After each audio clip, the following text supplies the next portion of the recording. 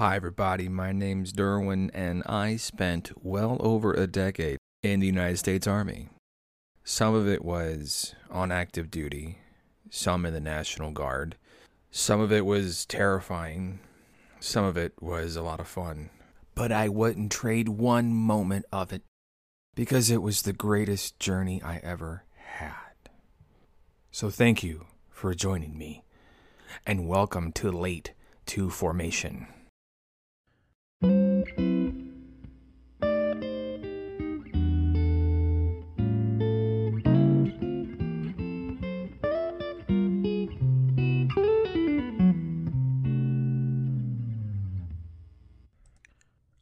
enlisted in the United States Army at the behest of my parents, which I'm glad that they pushed me to do it because I was going nowhere very fast.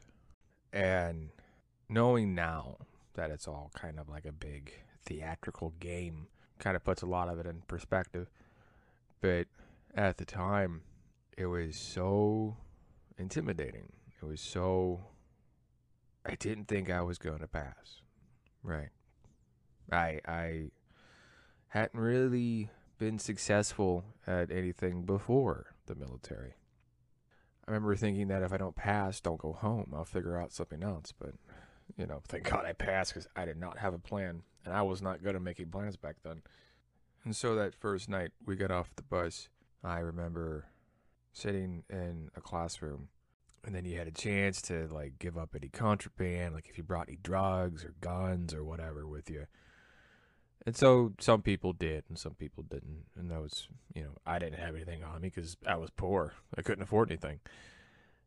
And then after that, it was bedtime. They marched us to the barracks we were staying at.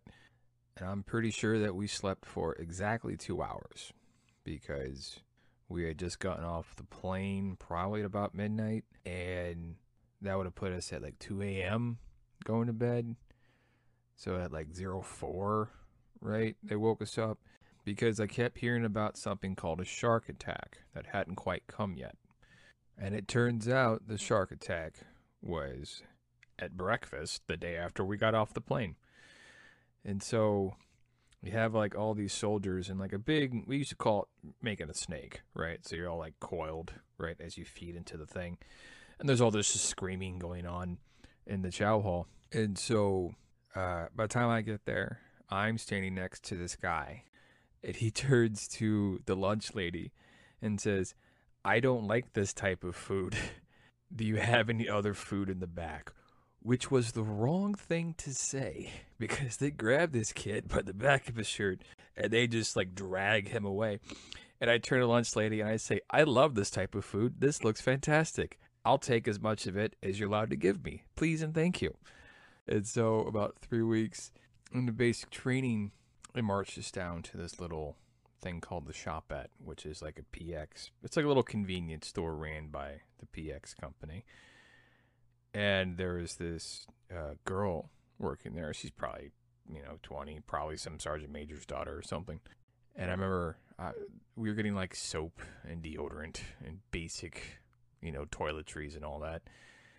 And then she kind of smiles at me and flirts a little bit and taps my shoulder. And I just devolve into an idiotic giggle. And then I said, "Thank you, ma'am," and left. It was around this point at week 3 when there were some discipline problems that were starting to crop up in the company. And one of the earlier solutions that the drill sergeants had was to scare us. And the drill sergeants woke us up at 1 in the morning, 2 in the morning. It was 0:30, super early. And they marched us into this big briefing room. And they had a guy up front. And the dude was at 2,200 hours. The North Koreans sent a division-sized element through the DMZ, smashing Allied lines. And now Seoul is cut off and they're under siege or something. It scared the hell out of all of us because we hadn't been issued rifles yet. And they said all training is halted by order of the Pentagon And then the dude asked, "Do you think this is real?" And I raised my hand. And he goes, "It's not real, but it could be, so get your stuff together." Like, they wanted us to tighten up our shot group, as it were. Scared the hell out of me. I know that. And so, after that, they was the rifle range week, which would have put it about a week 4, I think. And I remember they had these competitions, right? I was never that great a shot, right? I knew which end of the barrel the bullet came out of, and I knew how to put it on safety. I knew how to put it on fire. Anything more than that, I call it professional. And so, but at the time, I was feeling cocky. It was a shooting competition between the platoons, and I somehow convinced my platoon that I was the guy to put up for the competition. And so they had you on the ground, on your stomach, shooting, and you're supposed to shoot the one in front of you, which should be your target. I was shooting one to the left. So there were no bullets that hit my target, and they didn't let me do any competitions after that. Surprise, surprise. And as basic training continued, I discovered that I enjoyed the sound of my own voice. And I used to get in trouble for talking. You know, I'd talk in formation, I'd say funny things because I was nervous.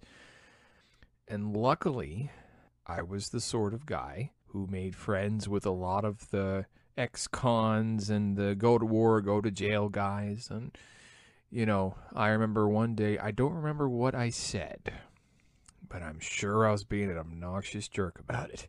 And I'm in this, me and this guy are like kind of not quite nose to nose, but, you know, it's getting a little bit heated. And then, like, it looks like we're about to fight. And all those, like, ex-cons that I made friends with, all just kind of like 4 or 5 of them, like a phalanx, got in between me and him. And then they said, "Hey, don't you mess with Lester." And then I just jump over and I point. I just barely get my hand over this guy's shoulder, and I'm like, "Yeah!" And it was a good thing that I was likable at the time, because, whew, wow, I could talk myself into some things. There was one guy who didn't like me, and we called him Care Bear. The first week in basic training, we were in reception. It was like a holding area, right? It's basically where they just piled you into groups and subdivided you from there. And so we're all in a big group, and we're all sitting together. And the guy we called Care Bear raised his hand, and then he said, "All of us need tenderness and love in our lives. And if you need someone to cry with, I'll cry with you. And if you need someone to hold on to, we can hold on to each other." And, you know, me being a man in my mid-30s now, you can understand the sentiment. At the time, I was 19, and we were all trying to put our toughest, most macho faces on. And, you know, it was 2006, so we were wondering if we were going to be able to survive the war. That was our big question. And so his idea of us holding each other and crying our feelings out just didn't play like he thought it was going to, and we all laughed at him. And then we had this thing called the Pugil Stick fight at the end of Combatives Week, right? And it's a big ring where you call somebody out. You know, you've got this really thin sort of like hockey gear on, right? And you got this big wooden stick, and it's got a little bit of padding on it, just so you don't quite crack people's bones too much. And so I got into the ring, and I was jumping around like Apollo Creed in Rocky IV. And I was like, "Care Bear, I choose you. You, come on, Care Bear, let's do this. You and me." And I didn't know that Care Bear taught karate and jujitsu back home in Wisconsin. And I've never been hit in the face so many times with a giant wooden stick. Oh, man. And I remember I don't remember much from that day because I got hit in the face a lot.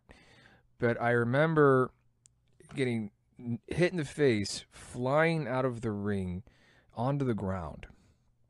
And then my drill sergeant grabs me by my like little face mask protector thing, lifts me up by that. He goes, "You fucking killed him!" And he just throws me in there, and I'm just fucking crying. And I lost that fight 5-0. It was, it was not my finest hour.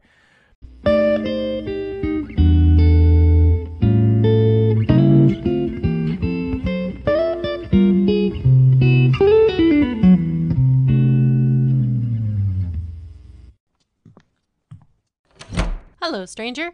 Do you like to read? Read? What's happening? Am I dead? I bet you like zombie books. I like food. Do you have food? You don't need food at dividedbyzerobooks.com. It's full of nutrient-rich science fiction.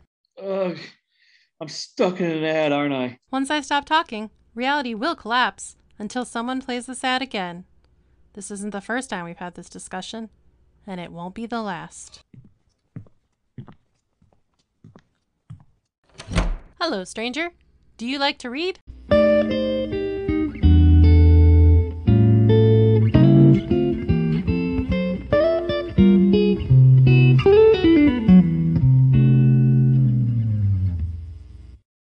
One of the things that happened there, which gave me such a lesson that I learned to this day, was right around week 6, probably.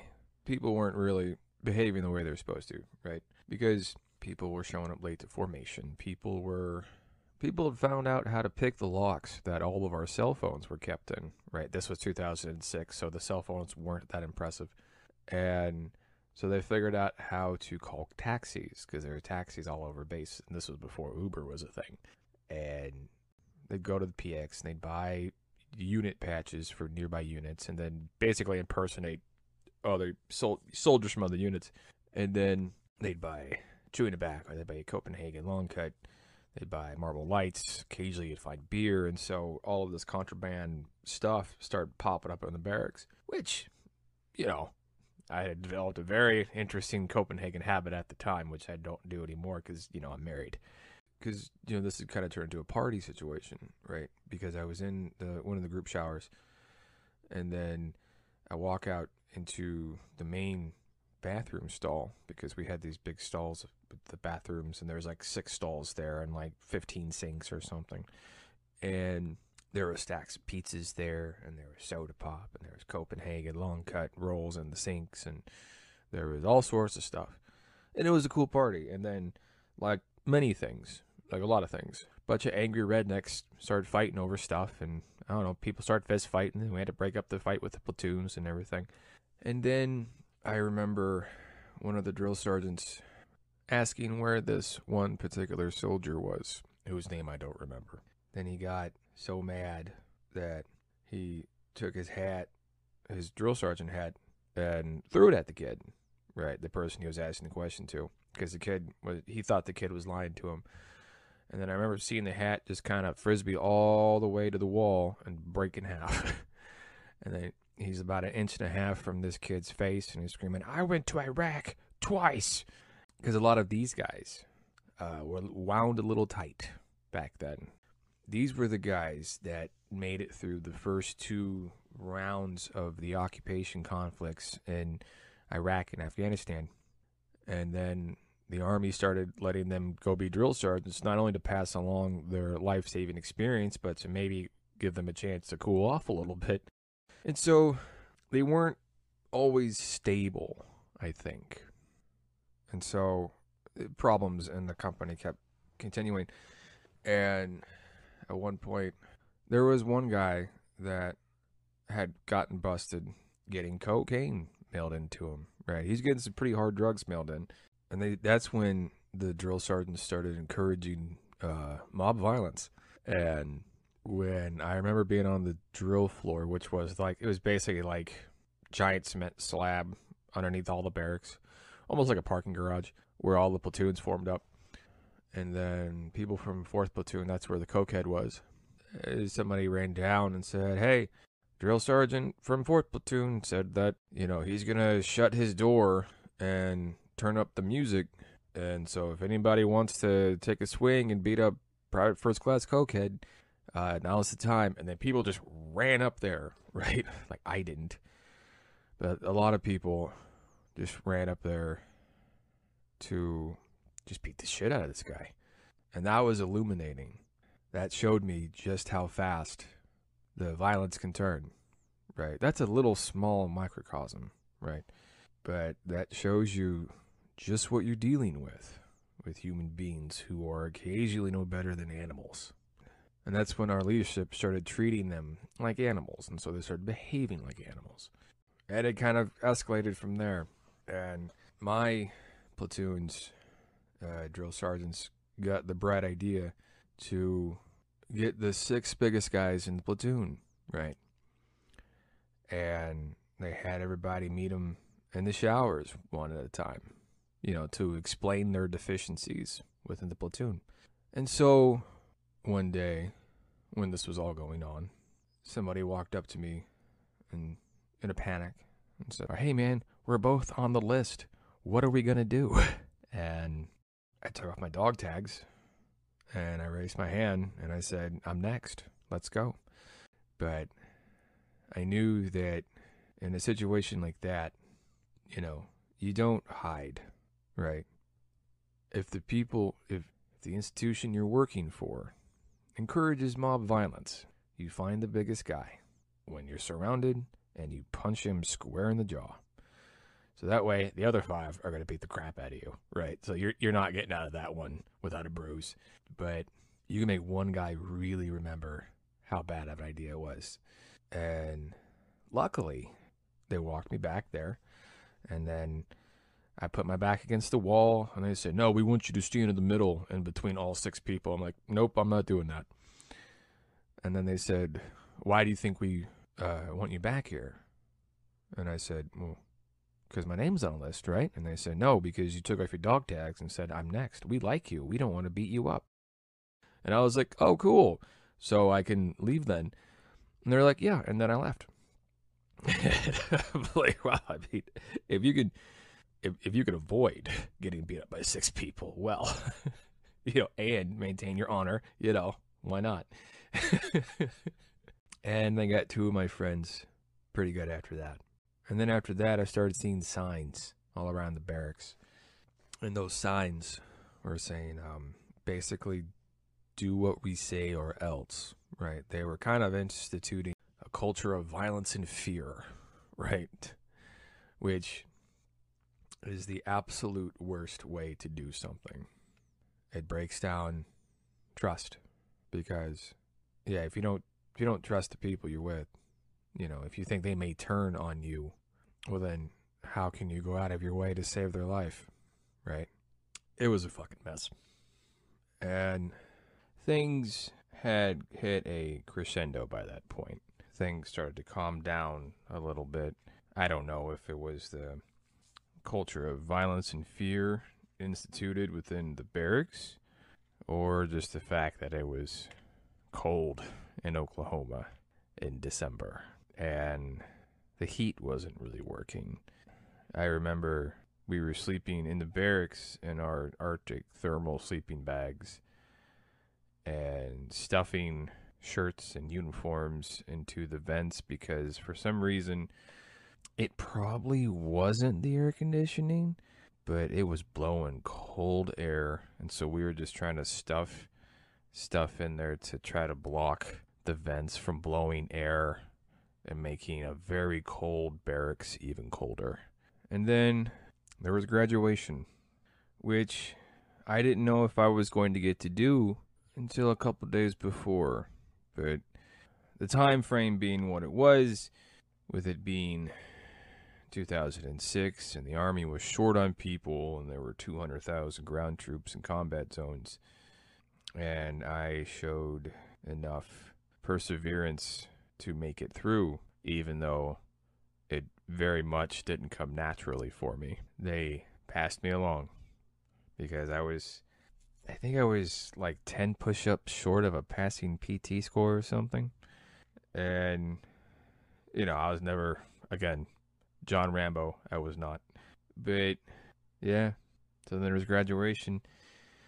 And a lot of the guys in the platoon ended up going to a whorehouse called Crystal Falls, right off post at Fort Sill. I did not participate. I went to the local Applebee's with my buddy's parents and my buddy instead. Which, well, it's probably cheaper than going to a flop house, I imagine. Although I've never actually been to one, so I couldn't tell you for sure. And then that was that. And then I was on my way home. And I was greeted with excitement and praise and a newfound sense of respect that I had never known before in my entire life. Acceptance by people. I wasn't looked down on because, when you're poor and you dress like you're poor, people look at you funny. I was looked upon with adoration. And that taught me a very valuable lesson that I took with me. And that was, it doesn't matter how many times you fail as long as you keep trying. Perseverance is the most respectable trait you can have, in my opinion. Because, if you show up to a project, if you show up to a work site, and everything just comes easy, well, then that's great. And that means no one has to put any extra effort into you. And you can just kind of show up and wing shit. But when things don't come easy for you and you try anyway, like I was bad at a lot of Army things, especially in basic training. But I figured out that if I kept trying, then I could do an okay job right now in basic training. Right now at age 19, I could do just enough to pass, and I could figure out the rest later. I could do better as I went through, right? All that really mattered was that I kept trying. And it starts in that awful, awful place in Oklahoma, where I learned that as long as I kept pushing through the absolute misery, as long as I kept trying to get better at something, eventually I would. The idea that you keep trying hard enough, and then it attracts the attention of those who have already made the climb, and they will teach you how.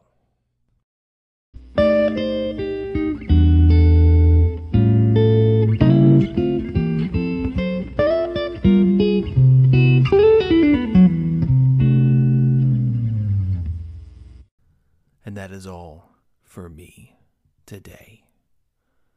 I want to thank you for listening.